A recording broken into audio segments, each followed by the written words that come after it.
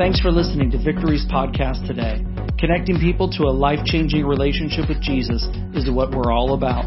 For more resources or to reach out to us, go to victorychristian.church. Enjoy today's message. Good morning, everybody. It is such a privilege to bring the word to you today. The title of our message today is Let Me Out, and this is part 2. And we're going to talk about Joseph, who is in the Old Testament, and his life today. Genesis 41, verse 39 and 40 say this. Then Pharaoh said to Joseph, Since God has made all of this known to you, there is no one so discerning and as wise as you. You shall be in charge of my palace and of all of my people, and they are to submit to your orders. Only with respect to the throne will I be greater than you. Let's take a moment and let's pray. Father, thank you for the word today. Thank you for the opportunity to hear from you. Lord, we love you and we trust you and we trust your word today. And I ask God, would you just speak to every single one of us? Wherever we are, whether we're listening on a podcast or watching a video today, just speak to every single one of us the way that you know how to do. Lord, I pray for the empowerment of your Holy Spirit, God, to share and to impart what's in your heart and in your word today. Such a privilege, but I pray that what's in your heart will come through. It's in Jesus' name I pray. Amen. To give you an idea of what it was like to grow up around Joseph, I was thinking about, you remember when you were in elementary or middle school and there was that kid who was super overconfident and who carried themselves in a pretty obnoxious way and carried themselves in a way like they were already somebody, and you're thinking, you're in the 3rd grade, you're in the 7th grade, you haven't done anything yet. But you still had that sinking feeling when you're around that kid, someday they're going to be somebody, and we're probably going to call them sir or ma'am at some point in our life. That gives you a feel of what it was like to grow up around Joseph. Joseph was the favorite of all of his brothers. Jacob was his father, who would later be called Israel. And we find Joseph's story in the book of Genesis in the Old Testament, chapters 37 through 47. This takes place before Moses. This takes place before the Jews are a nation. And so we find Jacob having his 12 sons. And of course, like I said, Joseph is the favorite. He's so the favorite that that Jacob makes him this special garment with many colors and puts it on him. So it's basically special clothing for the favorite son kind of thing. And you can imagine that this was very annoying and upsetting to his brothers. Well, Joseph, early in his life, had a couple of prophetic dreams. He was a teenager, and they were very obvious what these dreams meant. It meant that his brothers would someday bow down to him, and that even his parents someday would bow down to him. And you can imagine how well this went over with his family. They couldn't stand it. And, Joseph's naive. He's sharing it with them. He's really excited about it. They're not very excited about it. And to say that his family was annoyed would be an understatement. Well, later on, his dad, Joseph's dad, Jacob, would send him out to check on his brothers who were shepherding. And the brothers, when they saw Joseph, they were so frustrated and so angry with him that one of his brothers says, you know what, let's kill Joseph. Let's just get it over with right now. They were so angry with him. But one of his older brothers, Reuben, stepped up and said, hey, let's not kill him and have his blood on our hands. Let's go ahead and just put him in a cistern, right? And then later on, his brother Judah would notice that some folks were coming by, some Ishmaelites. He's like, hey, let's take Joseph and let's just sell him off into slavery. Let's not kill him. And so that's what they did. And they took Joseph's garment of many colors back to his father. They had tore it up. They put goat's blood on it. And they basically went back and said, Joseph bought it and he must have gotten killed by a ferocious animal.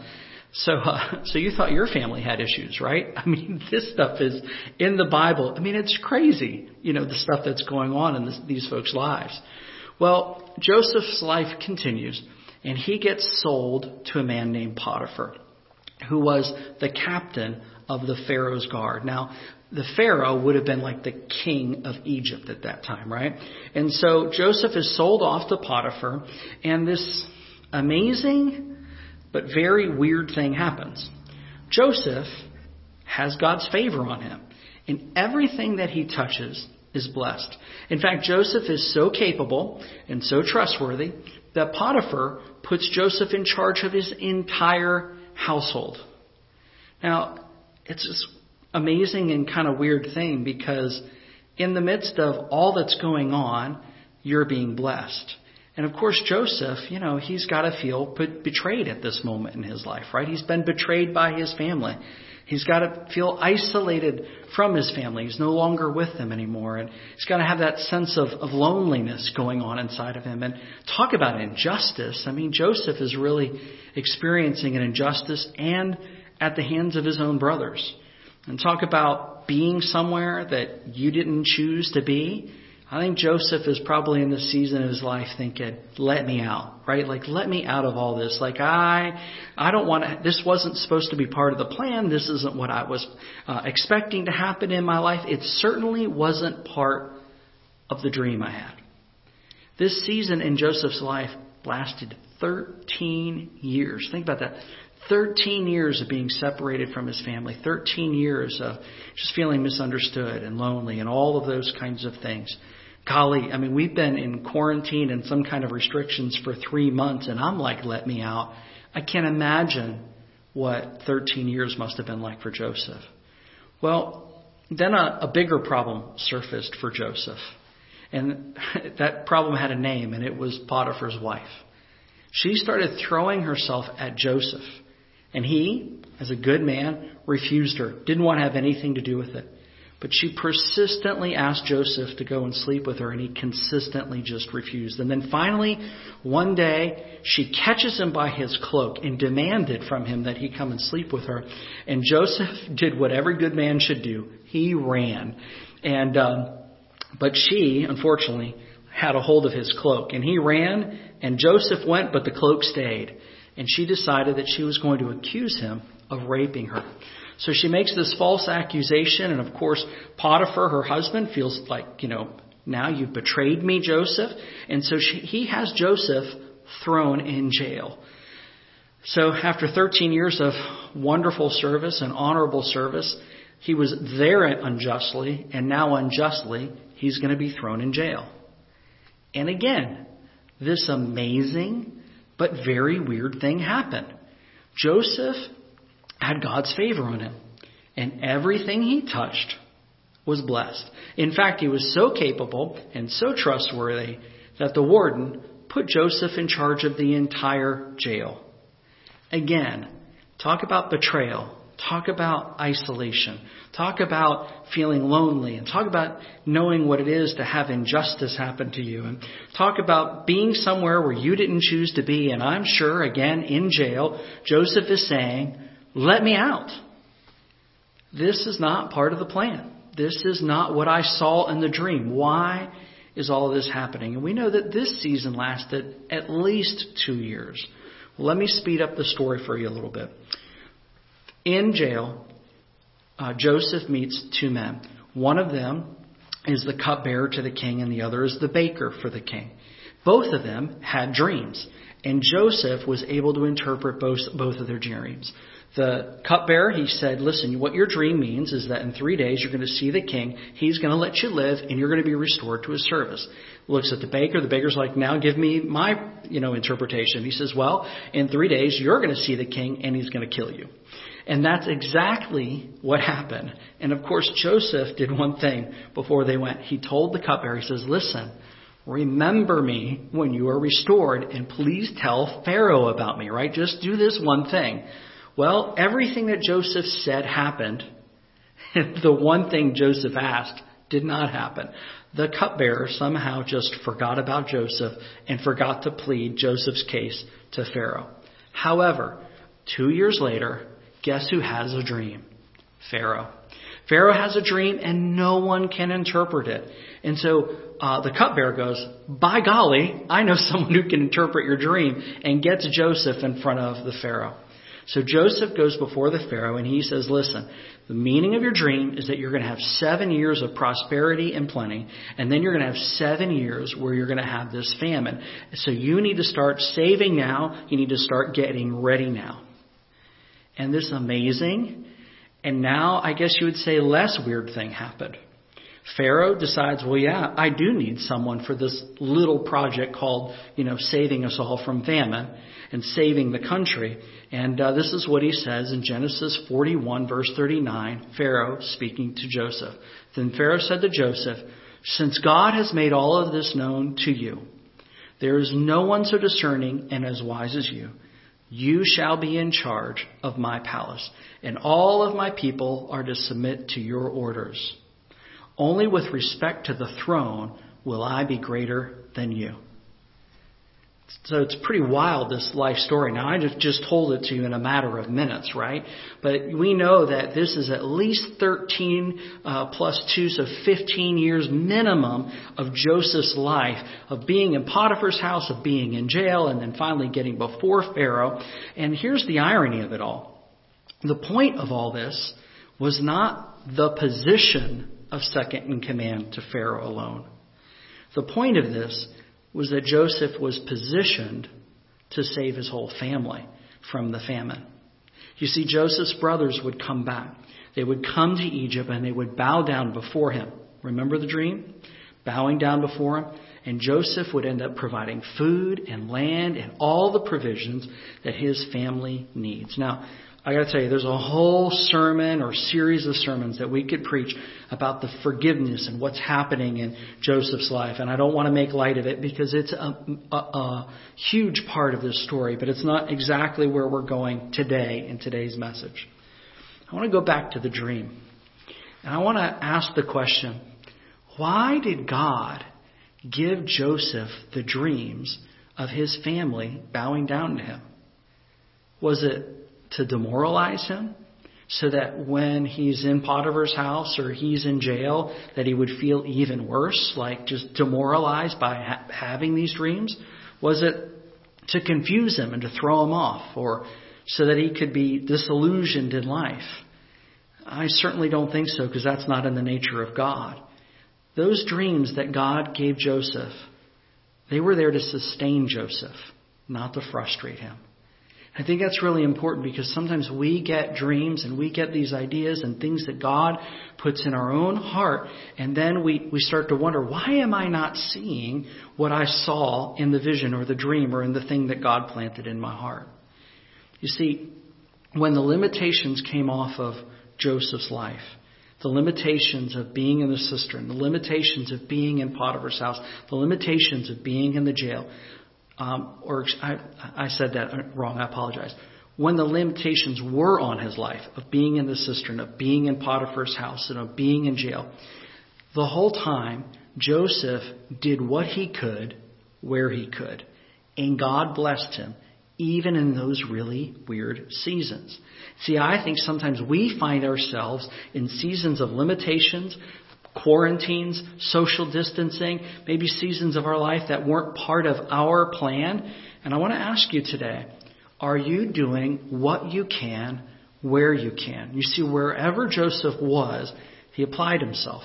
He just did what he knew to do, and the favor of God was upon him, and he was blessed, and he flourished in the environment that he was in. He flourished in an environment that he would not have chosen for himself.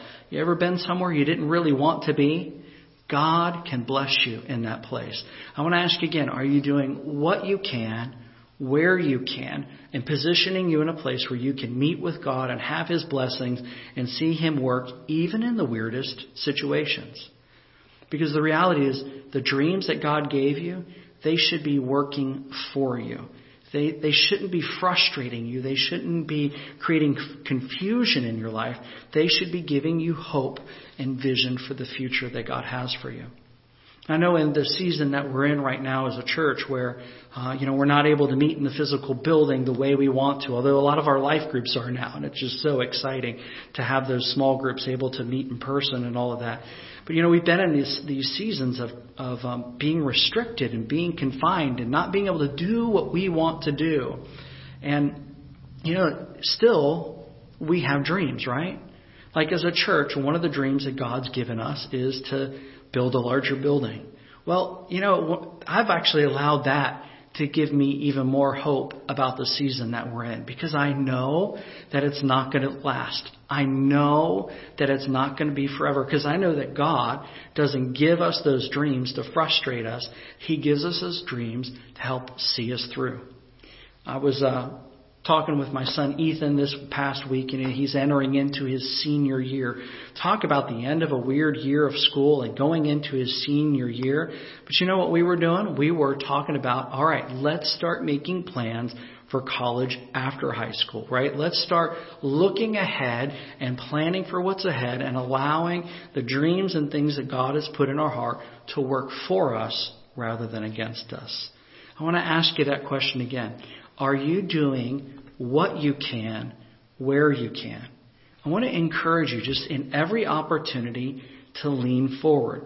I realize that there are boundaries sometimes that we can't control, and there are situations that we would not choose ourselves. But it doesn't have to define you. And it doesn't have to be the end of the story. You can still do what you can, where you can, and you can still have your eye on the future and what God has for you. The other reason that God gave Joseph these dreams that he did was that he wanted Joseph to have the courage to take action when that strategic moment in time came to pass. When Joseph's brothers, all those years later, would show up at his feet and bow down, God wanted Joseph to be ready for that moment. He wanted Joseph to be ready to forgive his brothers. He wanted Joseph to be ready to provide for his brothers who had treated him so poorly. And Joseph has the courage in that situation to do all the right things, all the things that God had put in his heart so many years before. I know for me, I want to be ready for when those moments come. I want to have the courage to act when those moments come. I want to pray for you today. I want to pray that you will be ready for what's ahead. I think we're in a season where everybody wants out. Everybody wants things to go back to normal. Everybody wants to change things. And you know what? Things are going to change. They're going to change. But the question is, are you doing what you can, where you can? And are you leaning into God? And are you remembering the things that God has put in your heart? Because I know that God has given you dreams, and He's given you hopes, and He's given you things in your heart for your future. And I want to remind you of those today. I want to ask you, would you dust those off? God didn't give those to you to frustrate you. He gave those dreams to sustain you. And He gave you those dreams so that when the moment comes that you'll have the courage to walk in it. And so I'm going to pray for you in just a moment. Today, if you're listening, and maybe you're in that place where you need more of God in your life, you're ready and you realize that I just need to put my life into God's hands, and I need to find out what that means. Or maybe you've walked away from the Lord. Maybe you've walked with Him in the past, but you're not walking with Him right now, and it's just time to come home. I want to encourage you today to just pray a simple prayer, to just pray, say, God, I put my life into your hands, and to say, Jesus, I thank you for the cross, and I thank you for paying for my sins. I ask you to forgive me of my sins. I need a new start today. I want you to know if you pray that prayer in your heart today, God's going to hear that prayer, and He's going to give you a fresh start because He loves you. If that's you today and you're just making a decision to come to God, maybe making a decision to return to God, we want to be there for you and want to walk with you. Would you go to victorychristian.church and click on Next Steps? I would love to hear from you, and we just want to, again, be there for you. Now I want to take a moment and pray for everyone, and just pray that in this season, that where we all want to get out and we all want to be able to do all that we can, that God will bless the dreams and the visions and the things that are in your heart, and that they will be a blessing to you, not a frustration to you. And also pray that God will show you all the ways that you can do what you can, where you can, in the moment, and have His favor on you. Let's pray. Father, I thank you for your word. God, we have taken this very extensive story and we've condensed it into just a few moments today. But God, there's value in it, in seeing that hole and allowing it to be an inspiration to us. And I pray today for those who especially have been discouraged and been frustrated. Maybe folks who've just kind of questioned even some of the hopes and dreams and things that are in their heart. If God, it's even you, or if it's something that's in your heart. And I pray for that person today, God. I pray that they would see the hopes and the expectations that come in their heart, not as the thing to frustrate them, but God as the thing to inspire and sustain them. And God, you are the one who inspires and sustains us. So God, just breathe over those dreams and breathe over those hopes. And Lord, just help people to look forward even in the midst of feeling the restrictions. God, I thank you for that today. I pray, Father, that in our day-to-day, God, would you just let a fresh wave of creativity and a fresh wave of hope and a fresh wave of just being able to say, here's what I can do and when I can do it. And here's what I'm able to do in this moment. And God, I just pray your favor upon families. I pray your favor upon them, Lord God. Financially, Lord God. I pray favor upon them in their relationships. I pray favor upon them in their work. I pray favor upon them in their mind, in their heart, their spirit, Lord God. We thank you, God, for your great love for us, Lord God. And I just ask you, God, to bless these households today and to pour out your Spirit upon them. And let there be fresh hope. Fresh hope. And I pray, God, that when the moment comes where we need to have courage to do the things that you've put in our heart to do, that we be ready for that moment, prepared for it, and ready to act, ready to step in, God, to the things that you have for us. God, you're a good God with good plans for us. We love you and honor you in Jesus' name. Amen. Thanks again for listening. If you'd like to connect with us, just go to victorychristian.church. Have a great day.